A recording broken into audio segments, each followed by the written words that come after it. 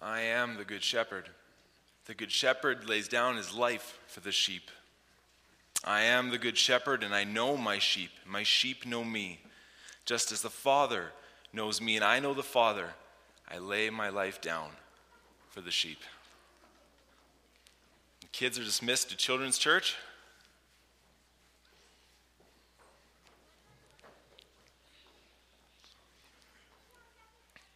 They're going to have a lot of fun. Thank you to everyone who helps lead Children's Church.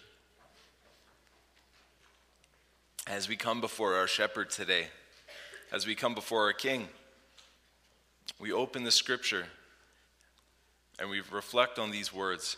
So I invite you that if you brought your Bibles this morning, you can open it and read along with me. We're going to be reading from the 95th Psalm. So I'll give you a minute here if you want to grab your scripture and read along. It'll also be on the screen behind me. I like reading out of my own Bible, but however you like, you can read it on your phone or read it here on the screen. All of those are good.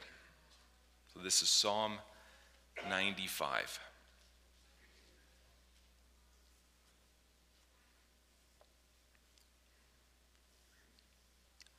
Let's read it together.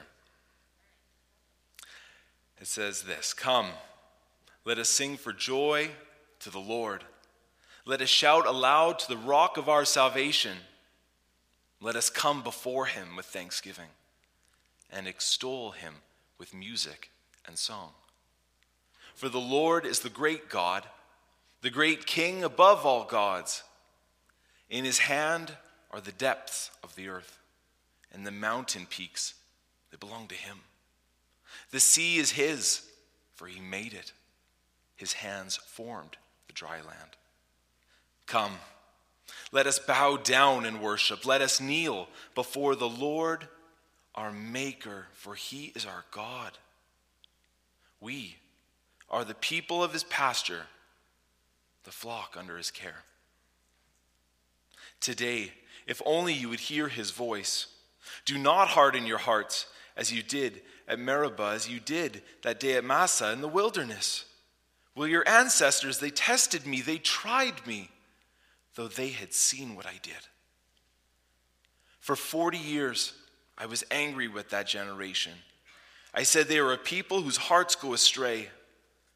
They've not known my ways. So I declared on oath in my anger, they shall never enter my rest. Father, would you bless the reading of this scripture? Would this reflect, Lord Jesus, and drive our hearts back to you being our shepherd, you giving us life, Lord Jesus, you giving us rest, you being the creator of all things, and us finding life in you. Please bless, Lord Jesus, the preaching of your word this morning. We pray this in your name. Amen.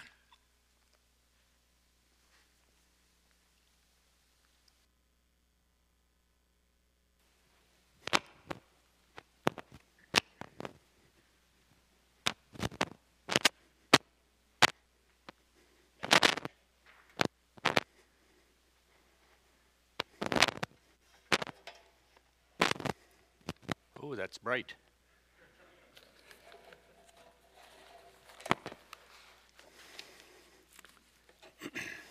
Well, good morning, everybody. It is good to be with you, and it's good to be here. Thank you, Rachel and team, for leading us in worship. I really appreciated that. And I'd love to see those little young ones come down the aisle here, just entering in. That was really good.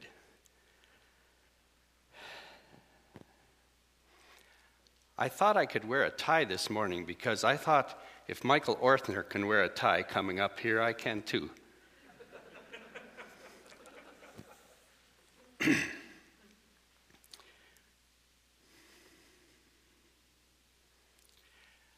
I also remember Ken Epp.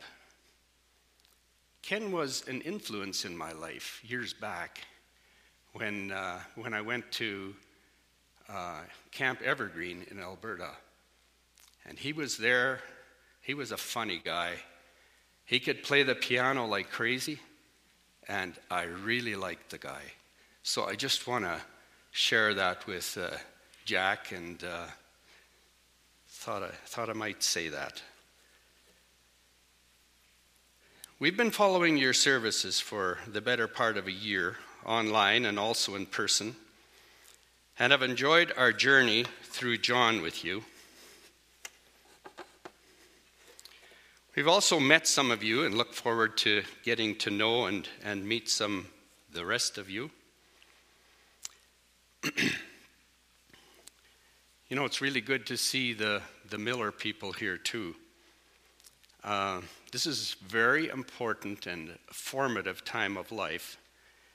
And I even remember I met a couple of them a couple Sundays ago, and their names were Matthew and Matthew. So I have a very good memory. The last time I was speaking to you, I was up here representing MCC and what they were doing around the world. But today I want to talk to you about the abundant life.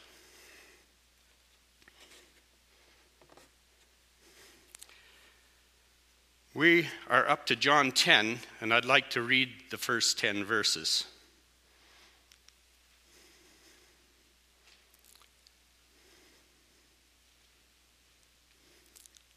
There we are. I tell you the truth. The man who does not enter the sheep pen by the gate, but climbs in by some other way, is a thief and a robber. The man who enters by the gate is the shepherd of the sheep. The watchman opens the gate for him, and the sheep listen to his voice. He calls his own sheep by name and leads them out. When he has brought out all his own, he goes on ahead of them, and his sheep follow him because they know his voice.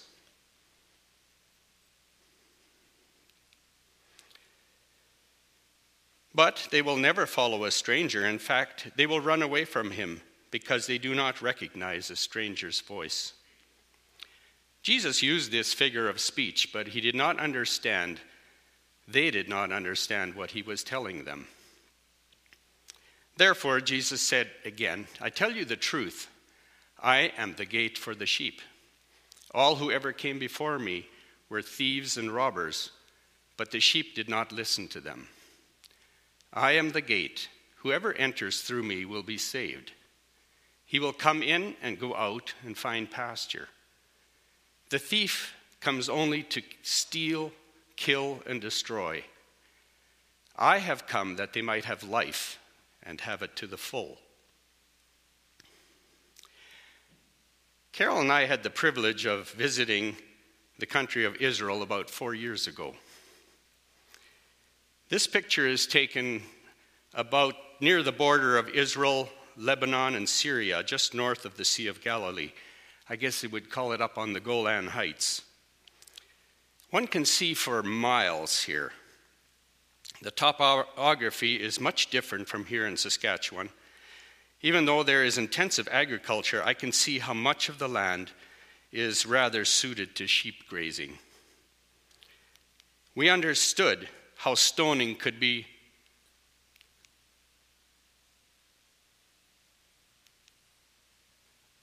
an option for killing someone. There were rocks everywhere. Even though I don't have a picture of shepherds in the fields, we saw them.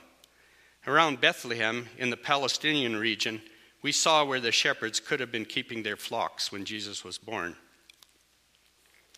In much of the region, the hills are steep and rugged, and the grass very sparse and limited. Sometimes it looks as if there's no vegetation. There was a real need to keep moving the flocks over vast regions to give them enough to eat. This, in Bible times, was the job of the shepherd, who would carry a staff or a scrip, a bag in which he carried his food, and a sling as a weapon of offense and defense. Remember David's sling? And he was good at using it. He brought down that big giant Goliath. The armies of Israel used them as well. I had never seen this verse before, even though I'd read through the Bible several times. Judges 20, verse 16 says, there were chosen 700 left-handed men each of whom could sling a stone at a hare and not miss. And that was an H-A-I-R. Wild animals or robbers could steal the sheep, and a person needed to be alert. The sling could also be used to get the attention of the sheep. Come on, hurry up. We're about out of grass here, and we need to move on. Now, in the Old Testament, God is often pictured as a shepherd. The Lord is my shepherd, I shall not want, one of the most common from Psalm 23. You led your people like a flock, Psalm 77:20. We, the people, the flock of thy pasture, will give thanks to thee forever, Psalm 79:13. And then the one that Darren just read, Psalm 95:7. We are his people and the sheep of his pasture.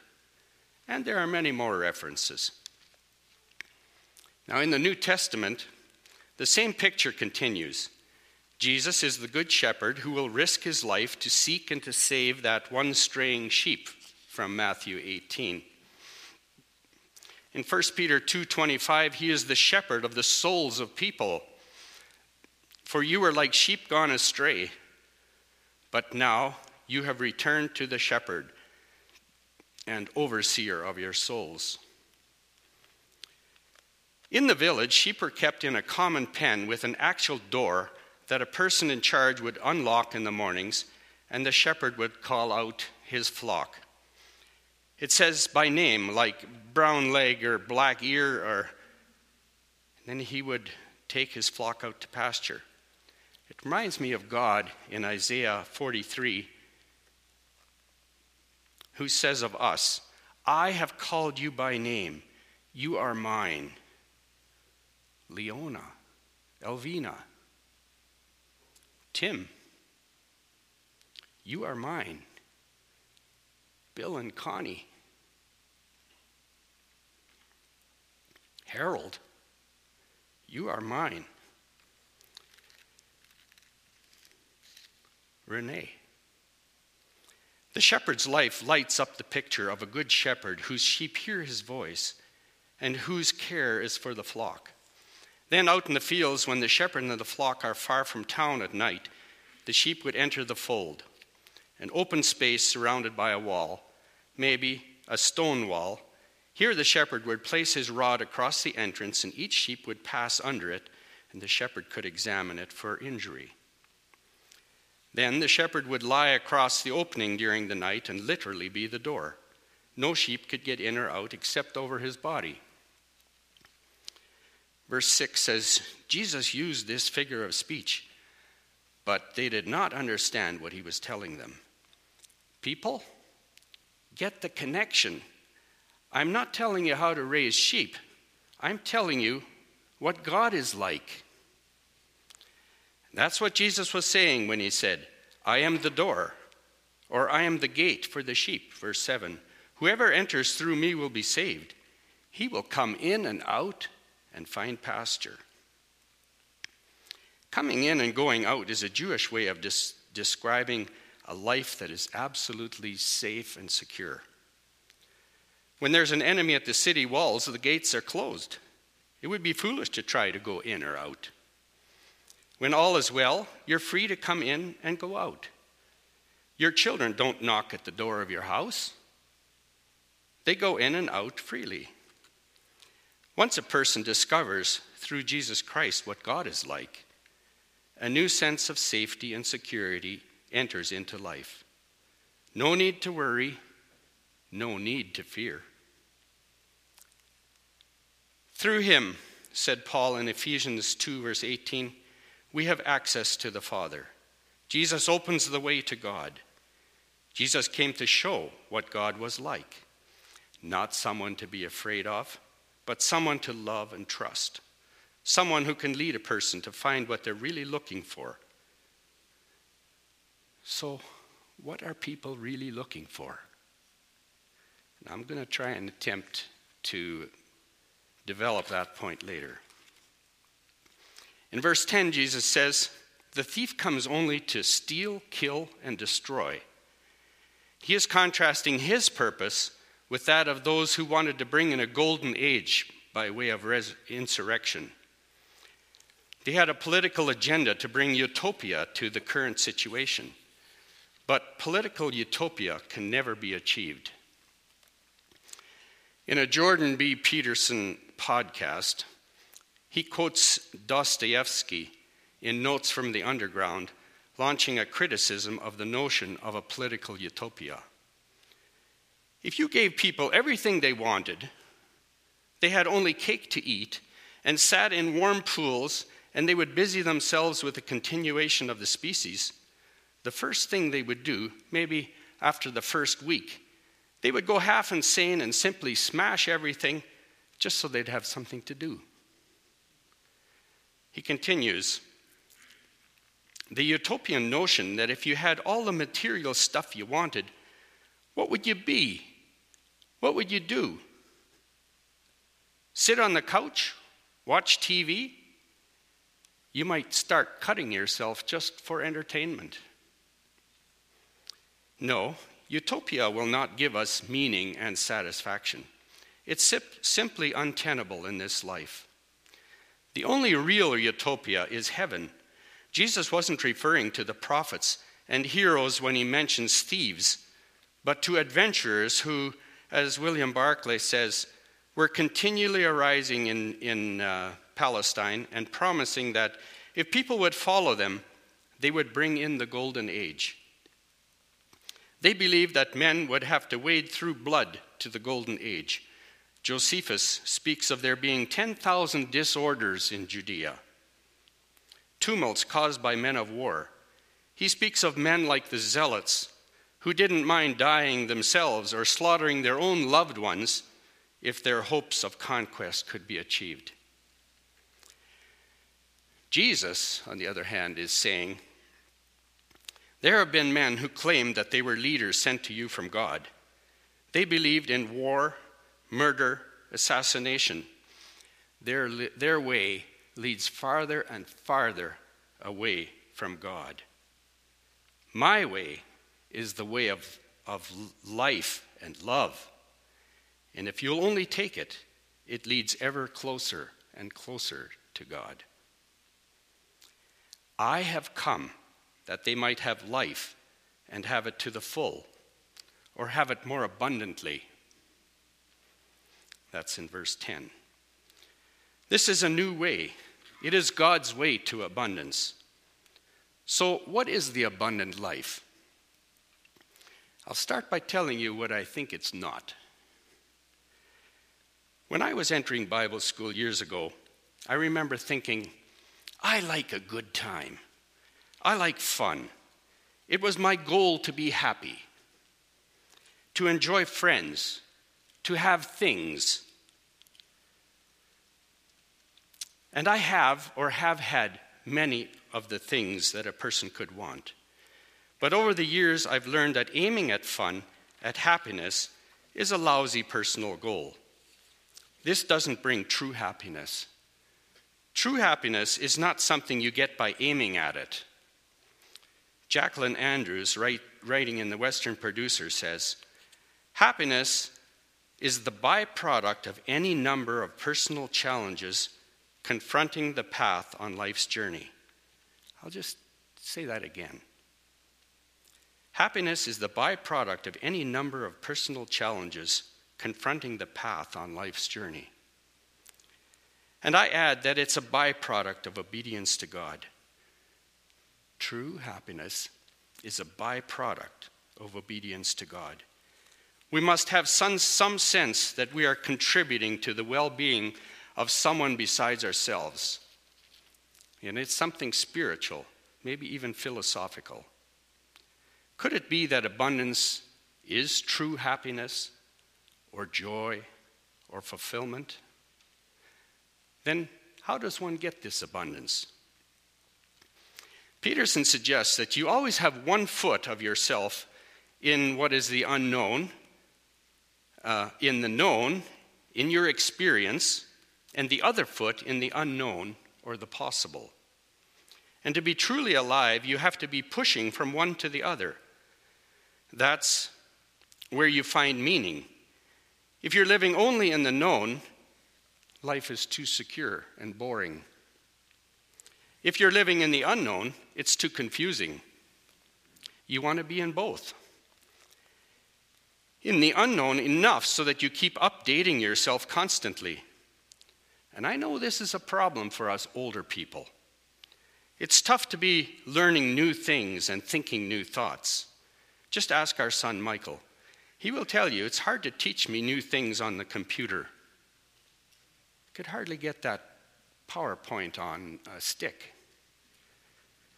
Or to understand some of his philosophic ideas. In learning to be a teacher, they taught us to teach from the known to the unknown. Then, too, we need a purpose or an aim. Aims like graduating from high school, graduating from Bible school or university or technical school, or getting a job, advancing in it, looking after your children or grandchildren, or retiring or volunteering. Aims like serving your fellow human, your community, or sharing your relationship with God. Again, Peterson says, we need to know where we're going, what we're doing, and why. And when we attain something, the game kind of stops, and we need to choose another aim. Especially retirement. You don't stop there. The journey is the reward, not the destination. And the nobler the aim, the better the life. If you don't have a noble aim, then you have nothing but shallow, trivial pleasures, and they don't sustain you. And that's not good, because life is difficult. There's so much suffering, and it's so complex. This brings us back to the abundant life. Let me share some more of my personal reflections. I may have mentioned this before. When we retired from farming 2 years ago, our family donated the use of 125 acres of cropland to Grow Hope, a program of MCC and the Canadian Food Grains Bank, something that Rick Block referred to when he was here recently. For those of you unfamiliar with Grow Hope, it's a joint venture of farmers and urban people who help end world hunger. People like you donate a suggested $300 an acre or a part or a multiple for inputs to grow a crop. Neighbors help seed and spray and harvest. The crop is sold and the Canadian government matches these funds up to 4-1. Food is then distributed in the receiving country in areas of drought or turmoil. Often food is traded for work to improve people's own ability to secure food, or for their own food sustainability. Some of you may have witnessed or participated in these harvests, and I know some of you have donated. We are so grateful. Over the past 2 years, with the donations, this land has contributed over $100,000 to Canadian Food Grains Bank, and with the matching government grants, that comes to close to $500,000. We praise God for that. Some of you are also contributing to other Canadian Food Grain Bank's bank projects in this area. And this is wonderful. You are sharing of your abundance. Now, having done some traveling, I've seen need in various areas of the world. We are so fortunate to have what we have, and to share with the world is one way to show our gratitude to God. 1 John 4:19 says, we love because he first loved us. That's our motivation. Randy Friesen, formerly of Multiply or MB Mission, puts it this way: the fruit of walking with God and his revelation is not just for our benefit. It's meant to bless our community, our nation, and the nations of the world. We have been blessed to be a blessing. I have come that they might have life and have it more abundantly. Abundance is not a quantity, but a quality of life.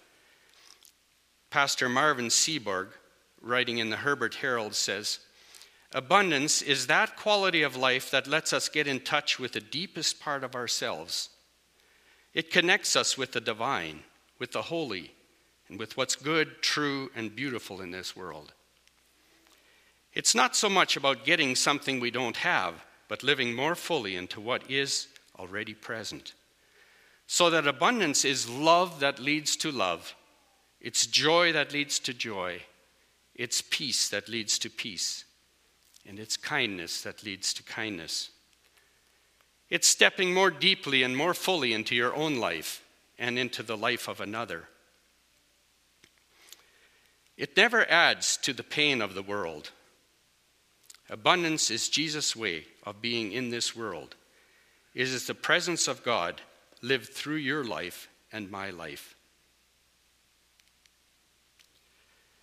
How have I tried to step more deeply into my own life? By taking care of my body, eating more fresh vegetables, walking at least 2 miles a day, and cycling 4 when the weather permits. By reading scripture and learning to know God and myself better.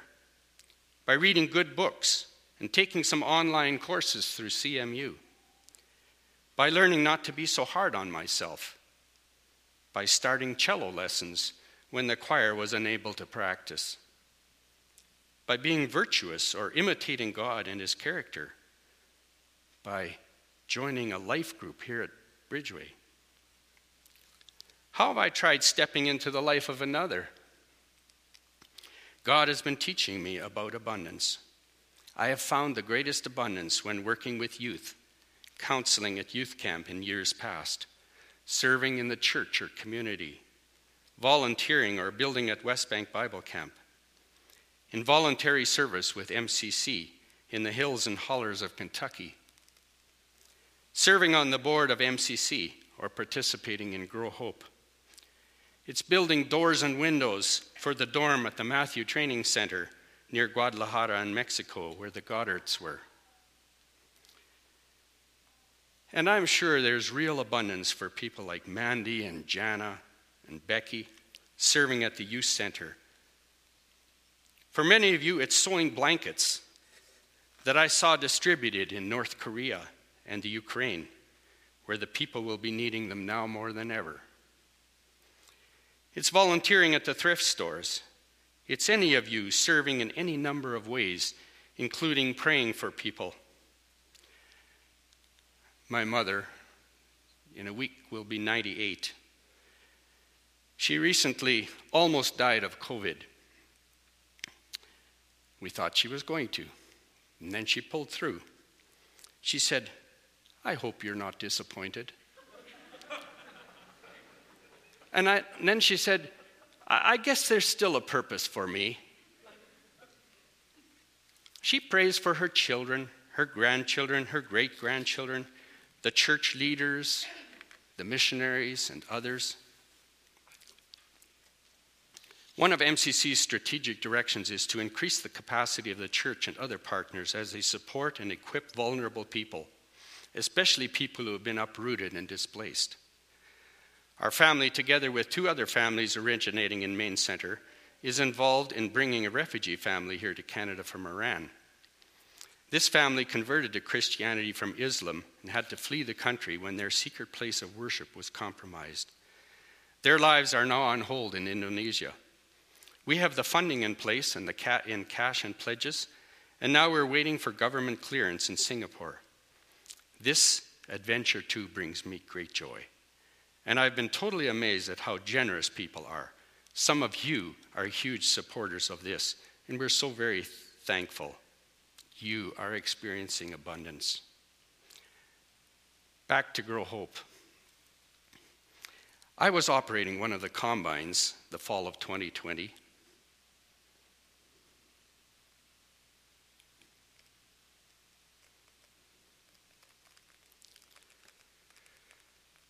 And as I was coming down a slight hill, on the first pass, out of the many hours of music on my phone, it randomly selected Handel's Hallelujah Chorus that's played loudly in the cab. My arms went up in thanksgiving as I realized with the amazing crop, with all the neighbors coming and helping, with the community people watching, with the inputs being covered, with how this is going to impact people. This is something bigger than myself. This is the abundant life. And I hope I'm not giving the impression that I have it all together. I certainly don't. It's like hiking over the Rocky Mountains to the Pacific Ocean. A person makes it over one hill and then realizes there's another one ahead, even bigger. In summary, may I suggest to you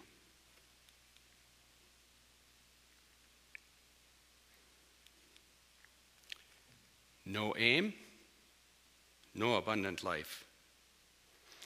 Don't know where you're going, what you're doing, or why? No abundant life.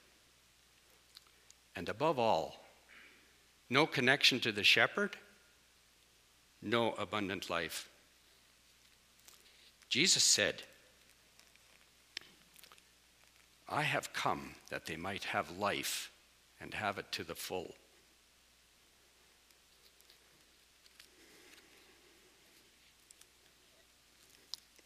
He is the one who brings this life, the life you step into, the life you get involved in, the life that brings abundance.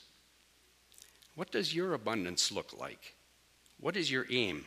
How could God, through His Spirit, lead you into greater abundance? May we step into our own lives and the lives of others more deeply and courageously through the struggles and challenges, so that we might find the true happiness and abundance that God has for us. I'd like to leave you with a great doxology that I came across reading through the book of Hebrews the other day. Hebrews 13, 20 and 21. Bow with me.